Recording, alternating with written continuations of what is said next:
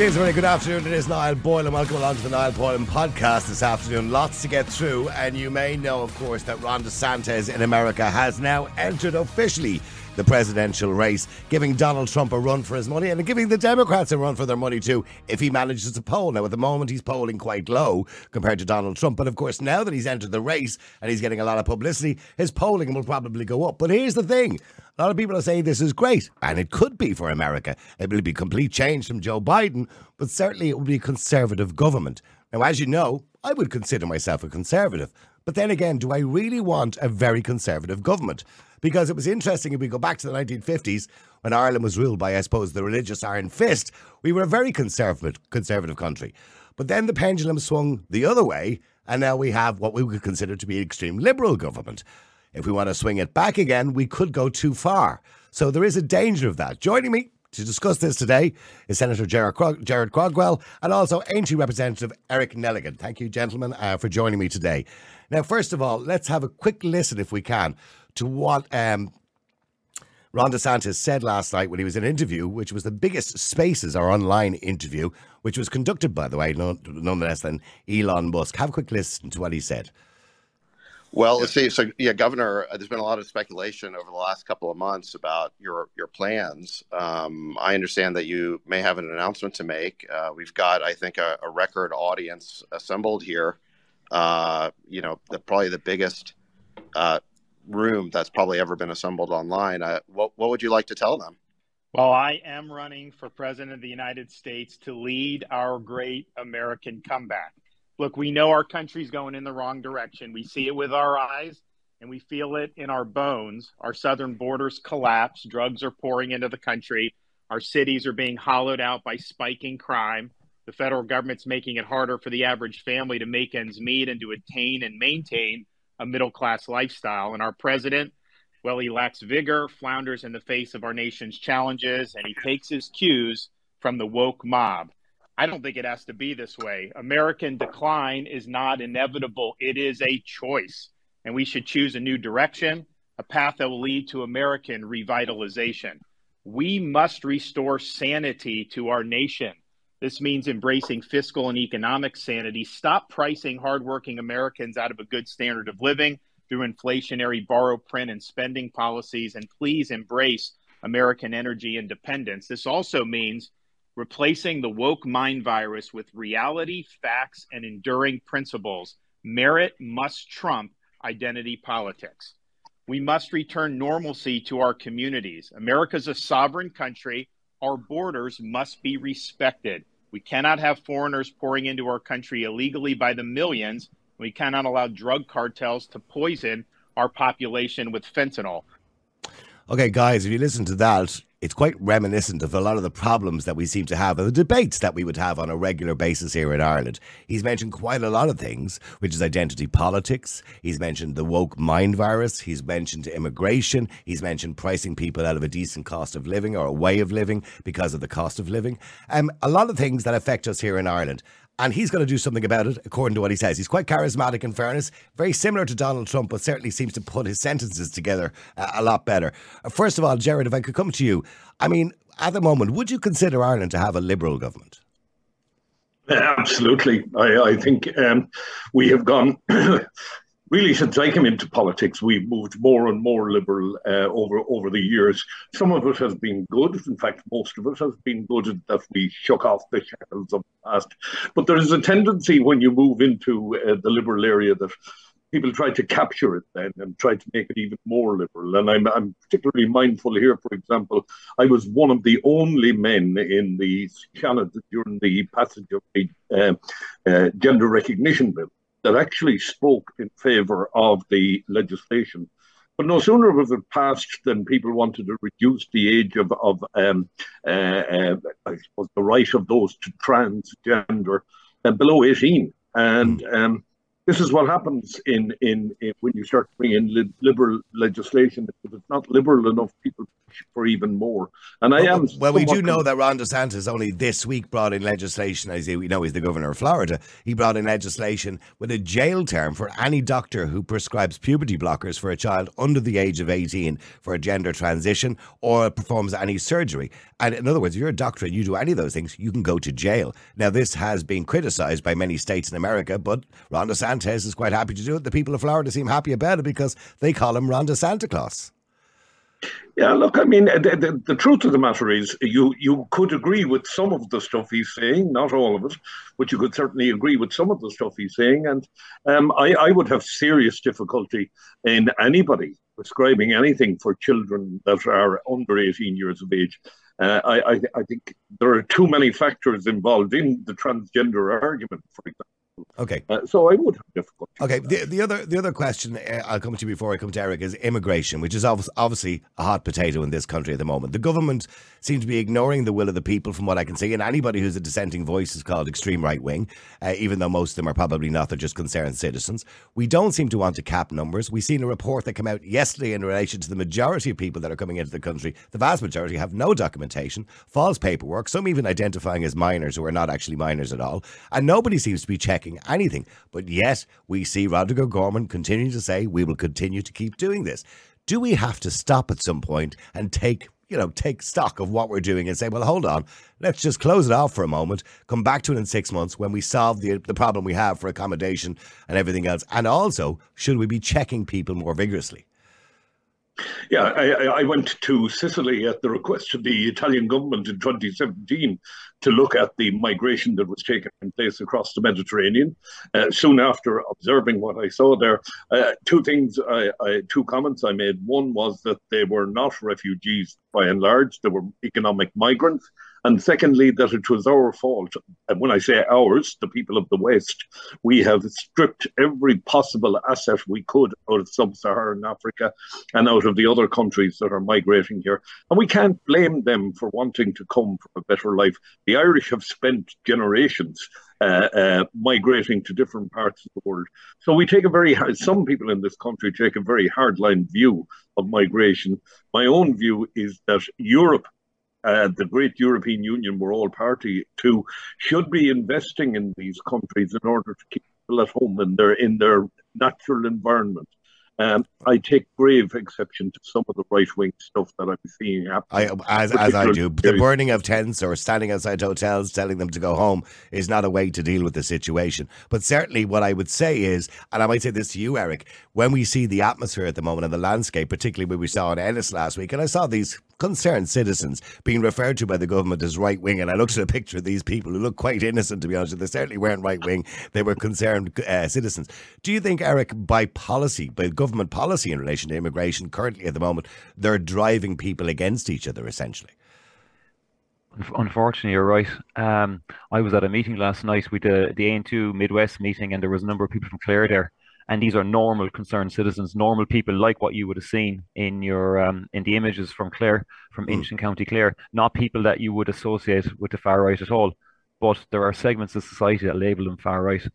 I would consider myself a centre-left person, but the views I hold now are now considered right-wing or moving right or whatever you want to call it. That's the way society has gone. Society has moved where the standard view of someone is, if you don't agree with what's been espoused, you are now right-wing. So everybody, I would say it's likely 70% of the population could be classified as right-wing, because if you hold any common sense, normal, reasonable position, that's now considered right-wing. So to go back to your immigration point, I suppose what I would look for and what Aontú would look for is a country has to have the right of self-determination over its own borders.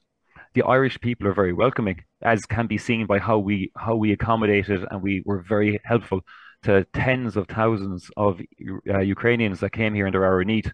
The Irish people stood up, and we left we let them all in. Should we have capped those numbers in relation to him? And I think there is two different sections when it comes to immigration, and we seem to have this sympathy and understanding when it comes to Ukraine because we genuinely know there's a war there.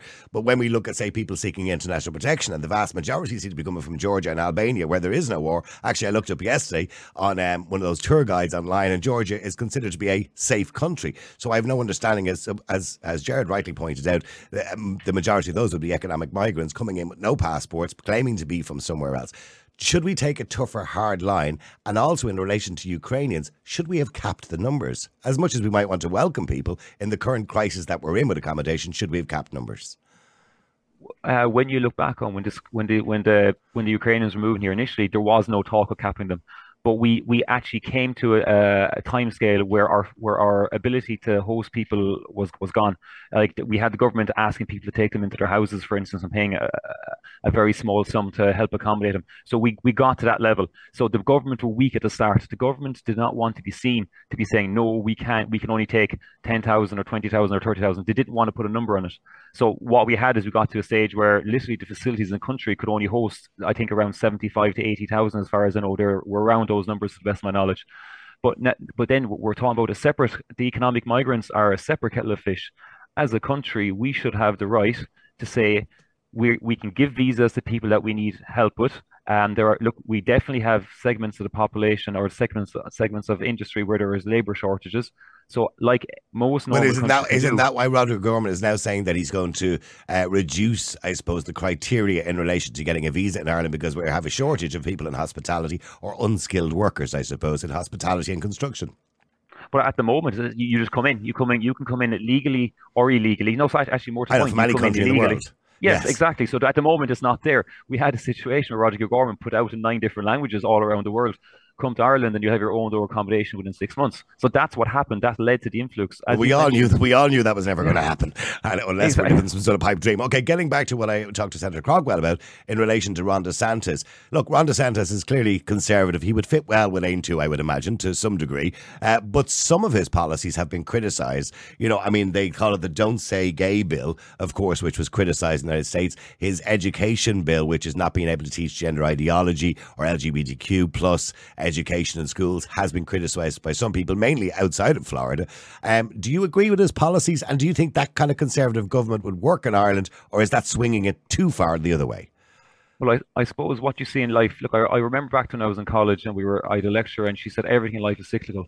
So what's strong in one period of time, and a couple of years later, a couple of decades later, will be weak, and that's the way it is. So what we see at the moment is in America, the pushback has happened in America, and if you agree with what you notice out there, is Ireland could be 10 years behind America. So things that are happening in Ireland now probably happened in America 10 years or so ago.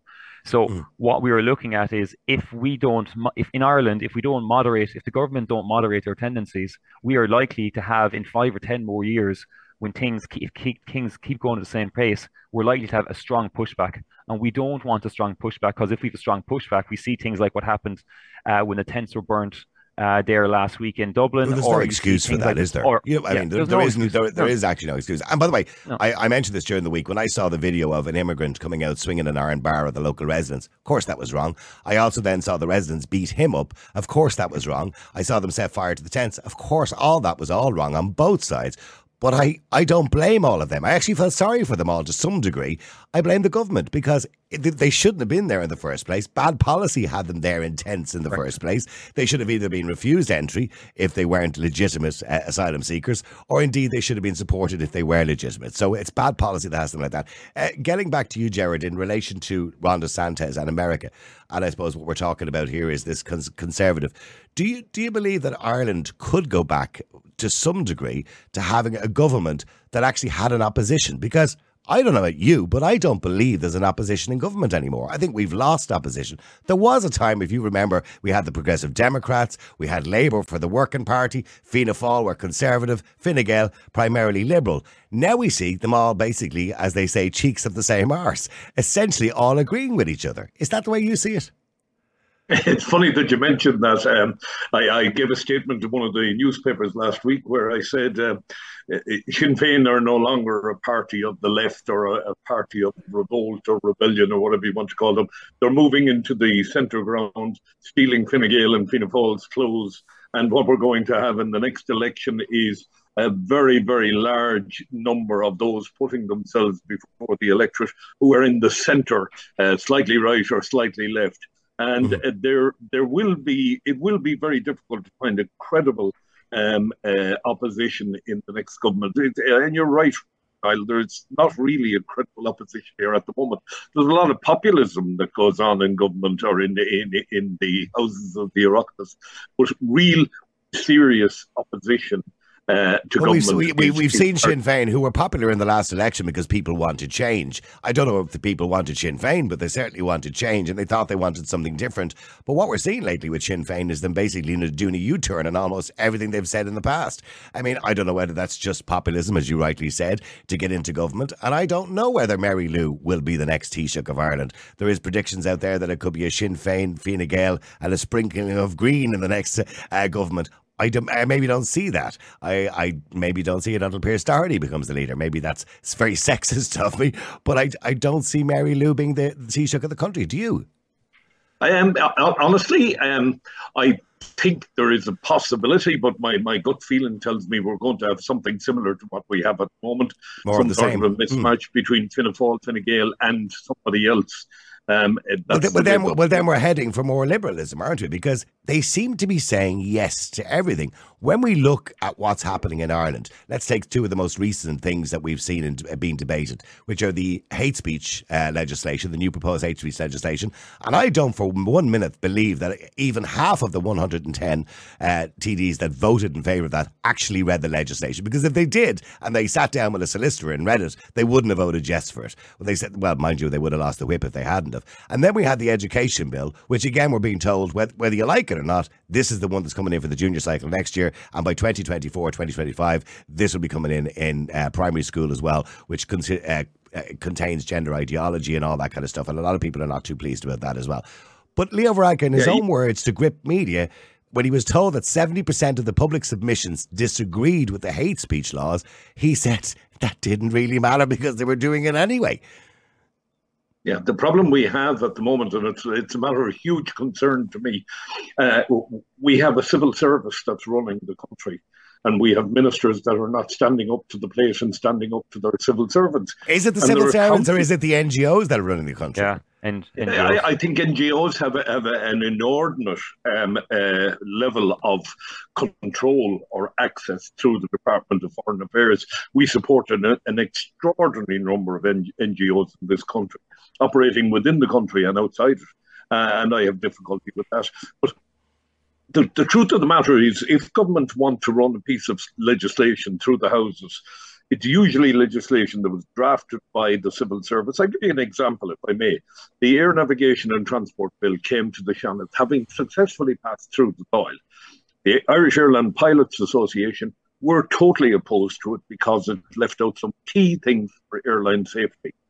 I held that bill on my own for 2.5 years until eventually I got the minister in charge to admit that actually the people who wrote the legislation were the people we were trying to regulate. And that is what goes on in this house. That is what goes on in this house. So we don't have the type of ministers and Taoiseach we used to have in the past who tell the civil service what to do.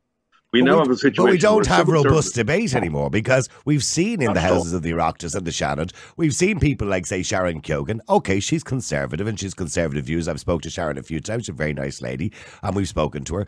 You may not agree with her views, but isn't that what debate is all about? But every time she stands up and says something, she's usually insulted or silenced. The same thing happens with the government. Anybody says anything about immigration, they're either insulted by being called an extreme right wing, or they're silenced. The same thing has happened in the media. Anybody who speaks out, they're silenced, they lose their job. I mean, we're seeing this constantly all the time, the lack of debate. And Eric, as part of Aontu, which is a party which, if the government had their choice, they would silence probably tomorrow because you're conservative. Does that concern you going forward with the hate crime legislation, whereby if Aontu says something, be it around transgenderism or gender ideology or immigration or whatever it happens to be, and somebody finds it offensive and says it's hate speech, you'll be silenced?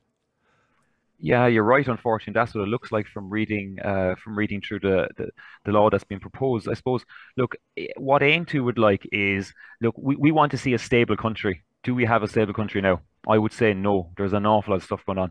Aontú would like to promote law and order. Things like protecting private property. We need to listen to the people, not to dictate to the people. And for me, there's an awful lot of dictating to the people going on. Like the green agenda is dictating to us what we need to do. We need to get rid of cars. There was a talk last week about putting extra taxes on SUVs. We need to put buses and trains everywhere and shut down roads. Like Galway. Senator Craughwell there is from Galway, and the bypass of Galway. I have cousins that live in Galway. Galway is an absolute hellhole for traffic. It is. The bypass, it's a hellhole for traffic, but the bypass was binned because the Greens said so. And so basically, I'd say every single person in Galway probably wanted that bypass, but it's been binned. So that's what's happening. So I was like we're talking about conservatism here, and I hope people don't think that the conservatism that's being espoused by Trump and DeSantis in America is what we will get here. It's not. What we want to see here is common sense. We want to see normal people living a normal life. So you reward the people at work. But you have you respect traditions, but you have a critical eye on those traditions. So what I mean, I want to go back to you mentioned the church at the start of your conversation. You can respect what the church has done for the country, but you have to have a critical eye on it. You respect what charities do, but you need to have a critical eye on them. I'm very concerned with the power and the influence being wielded by NGOs. I really, really am. They seem to have the ear of the governments. I'm a secondary school teacher, and I see how education has changed. So parents, pupils, and teachers give our input. It's almost ignored, and they do what the third level NGOs say. And next thing, so we had this whole thing about the junior cert. Again, I know we're going off topic slightly, but the teachers objected to parts of the new junior cert. We were concerned it would be. Norma Foley says it's coming in anyway, whether you want it or not. Exactly. So it's happening. So we're not being listened to. And you talked about that scripted media interview, Ben Scallon's interview with Leo. And Leo said, yeah, there was 70%, but we're not going to listen to those because that could be just a campaign. So that's what I'm concerned about. We need to listen to the people. There's a difference between listening to the people and making decisions and being populist. And that's what I hope as a country Aontú can bring, or what maybe people of similar mind to us can bring to it. We want normal people to be rewarded. We have to help people in need, but we also have to challenge people in need to say, do you actually need all this help that you're getting? Is it right? But we help the people that are genuine. And it's a bit like the immigration thing we're talking about. Ireland, we should help people coming from tough parts of the world. People that are genuine asylum seekers, we should help. But we have to actually examine people that are coming here illegally. We also could go to the extreme like Australia, and some people would class that as being ruthless as well. So you don't want to go down that direction either. You want to be reasonable about how you deal with it. Exactly. Look, we have 2,000 passports found in the toilets in Dublin Airport. So 2,000 people deliberately either had fake documents that they dumped, or they dumped their passports to come in here. So there's obviously something concerning there. And look, who wants to have a tent village outside your house or in your area? No one wants it. So we have to be cognizant that Ireland can host X number of thousand refugees. Well, then that's the number we can bring in. If Ireland wants workers to come in, well, then we give them a visa, they come in, they get a job and they work, that the state isn't paying for them for months or years inside in direct provision centres. There are people there that want to work, but the system is set up to keep them dependent on the state, and we don't want that. I got a complaint recently on the radio because a caller had said we need to look after our own. Do you believe that we need to look after our own line is racist or in any shape or form? It depends how it's delivered. But look, we have But is it racist? What's actually? I mean, don't get me wrong. Unless you're saying something bad about refugees, correct? To suggest that we need to look after our own. I give an example. The reason it was said was this person had said that they knew somebody who'd been on the waiting list for a house for 10 years, and they watched Ukrainians getting a modular home or something or whatever it was. Okay, that was the point they were making. And they said as much as they deserve, the Ukrainian people deserve to to be housed and looked after and welcomed and supported in whatever way possible. That if you're on the housing list 10 years and you've been paying taxes in this country all your life, that surely you should have some sort of preference or priority. Should that be the case? There is definitely an element of truth to that. We had all close to 10,000 people homeless in Ireland for years, and we couldn't find accommodation for them. We couldn't do anything for them. But then when, in the last 2 years, when there was an international crisis, we managed to find accommodation for 70,000 people. So what we didn't really. We put most of them in hotels. That's not really accommodation, is it? That's going to destroy our tourism industry as well. But I'm running out of time, and I want to get back to you, Gerard, in relation to Senator Ron DeSantis. Of course, he's protected by freedom of speech in the United States, which is the First Amendment, which is a lot more protection than we'll ever have. I don't know whether we should have that in our Constitution. Maybe we should have some sort of referendum around that. But the hate crime legislation, which I mentioned there to Eric, have you read the legislation yourself? The hate crime legislation, currently the group I'm a member of, which includes Michael McDowell, McDougall, Ronan Mullen, Sharon Keoghan, Victor Boyan, myself. We currently have researchers working on that, and we will be opposing the bill because of its almost draconian measures. The thoughts that I would have something stored in my house that might finish up having me charged with hate crime and stuff like this. I mean, even if you never intended to use it. Absolutely. And I mean, people send me emails, Niall, every day of the week, and some of them are so absolutely outrageous and obnoxious. I know. I receive those too. Will they come in and start going through my email and say, "Oh, you're a proponent of hate speech"? I think Eric has said it. I've said it. You've said it. A situation where somewhere close to 70% of the people of this country are against this legislation, and they're using the whip in government to ram it through, irrespective of what people think. And this is where the breakdown in democracy. Isn't this what I said? I come back to NGOs running the country, because we know that, well, I certainly know it's NGOs that want that legislation. No, don't get me wrong. I could condemn hate speech. I condemn, being personal online and having a go at somebody and name calling or whatever it happens to be. I condemn all of that. But people should be allowed to debate. For example, let me just give you a line. If somebody goes online, for example, and says, "I don't believe a man can be a woman," well, then I'm sure it's people who are transgender online might consider that to be hate speech. I don't want to see the person being locked up for having an opinion. I totally agree with you. I couldn't disagree with a word you're saying. I mean, we are going so far away from the norms, from the mores that I grew up with, and I'm a bit older than both of you guys, but we are moving. And I actually pity people like Eric, who's in the secondary school system, who are going to have to contend with the change that's coming. And transgender is only one of the issues. LGBT is an issue that will have to go. The revision of books because they contain offensive language. To who were they offensive? And where's the offence in it? Some of those books are hundreds of years old. Didn't offend anybody over hundreds of years. Are we going mad altogether? Well, I have no issue with many of the books that they've recently pulled away because some of them contain slavery or whatever it is. I think that's really important for people to know, because if we don't learn from the past, we'll never learn in the future. But in relation to, say, some of the other things that Ron DeSantis spoke about that we just listened to there a few minutes ago, Senator Craughwell, in relation to, say, climate policy, he wouldn't have a huge amount of respect for the Green Party in Ireland. And he heard Eric mention that even only recently the Green Party want to get rid of SUVs, most of which in this country only have 2-litre diesel engines anyway. But I mean, realistically, is climate policy doing a lot of damage to our economy and basically the quality of life that people are having, when they're not even allowed to sell a bit of turf anymore? Our electricity bills and gas bills are gone through the roof, which is basically a direct result of climate policy, not just the war in Ukraine.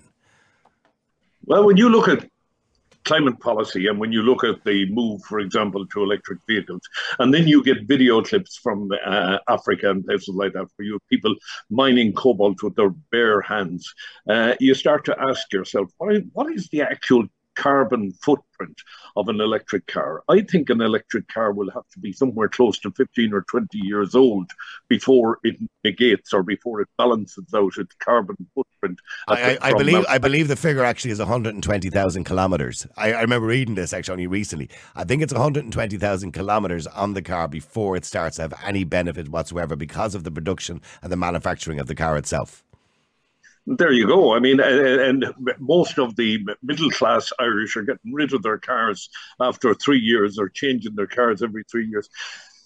We tend to look at things in isolation and fail to look at the more global picture. And the green agenda is just one of these. I was speaking to some people recently about the reflooding of the bogland, and they're saying, we granted the deflooding of bogland less than 20 years ago. Now we're trying to go back and reflood.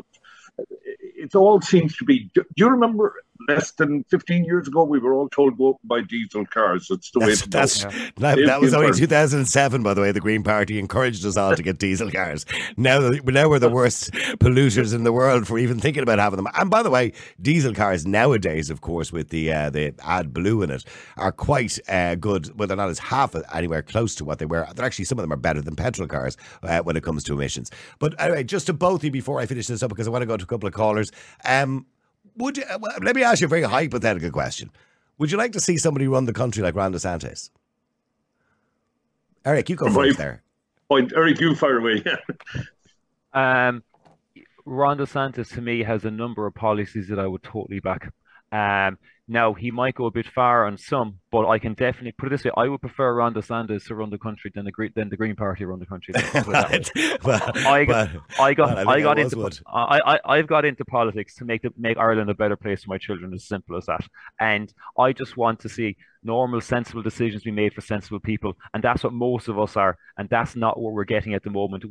Ron DeSantis will bring America back towards normal sensibility, and hopefully then he'll stop in the middle before shifting further to the right. So that's what I would hope. So yes, someone like Ron DeSantis is probably needed in America to counteract what has happened, and I would like to see Ireland. We need to start moving back towards the centre a bit as well. Gerard, I mean, Ron DeSantis, a very traditional person, family man. Women's rights may suffer when it comes to things like abortion, etc., but other things which would be more conservative might be valued by some people. So do you think he would make a good leader? Is that the type of leader Ireland needs? I don't think so. I think Ireland needs a strong leader who epitomises what Eric was talking about. Doesn't go too far to the left, too far to the right, but sticks in the middle ground, has a respect for what we are and what we came from, but has the strength and courage to lead us through this period of change. I'm somewhat concerned that now you have to be either extremely right or extremely left to be seen as a credible leader. And you can see what that has done to the people of the United States. More divided society, I don't believe you'll find anywhere in the world.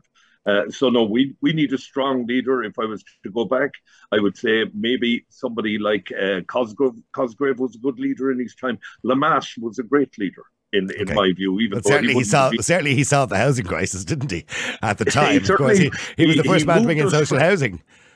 He moved us from an agricultural society to an industrial society almost seamlessly. Absolutely. And Cosgrave, for what he was an extremely conservative man in many ways. He voted against his own government, which was a strength of character. And I don't mind somebody having a different view to mine, providing that they have the strength of character to see it through or argue their position. What's missing in Irish society, Niall, is we can no longer argue. And you chose my colleague Sharon Keoghan a few moments ago. Sharon is very outspoken and has some very strong views. But we are in the houses of the Oireachtas here, the Parliament, and you should be able to express your views, argue your case, and not be castigated or run out of a committee or have personal insults. Or have personal insults made about it. Listen, thank you very much indeed, Senator Gerard Craughwell, and also thank you very much indeed to Eric Nelligan from Aontú. I appreciate both of you coming on the air to talk to me today. Thank you. Thank you very much. The multi-award-winning Niall Boylan Podcast. Listen live on Facebook, YouTube, and all the usual live stream services. To get in touch, just WhatsApp or text 085 100 2255. The Niall Boylan Podcast. They told me to shut up. Available for download from all your usual platforms.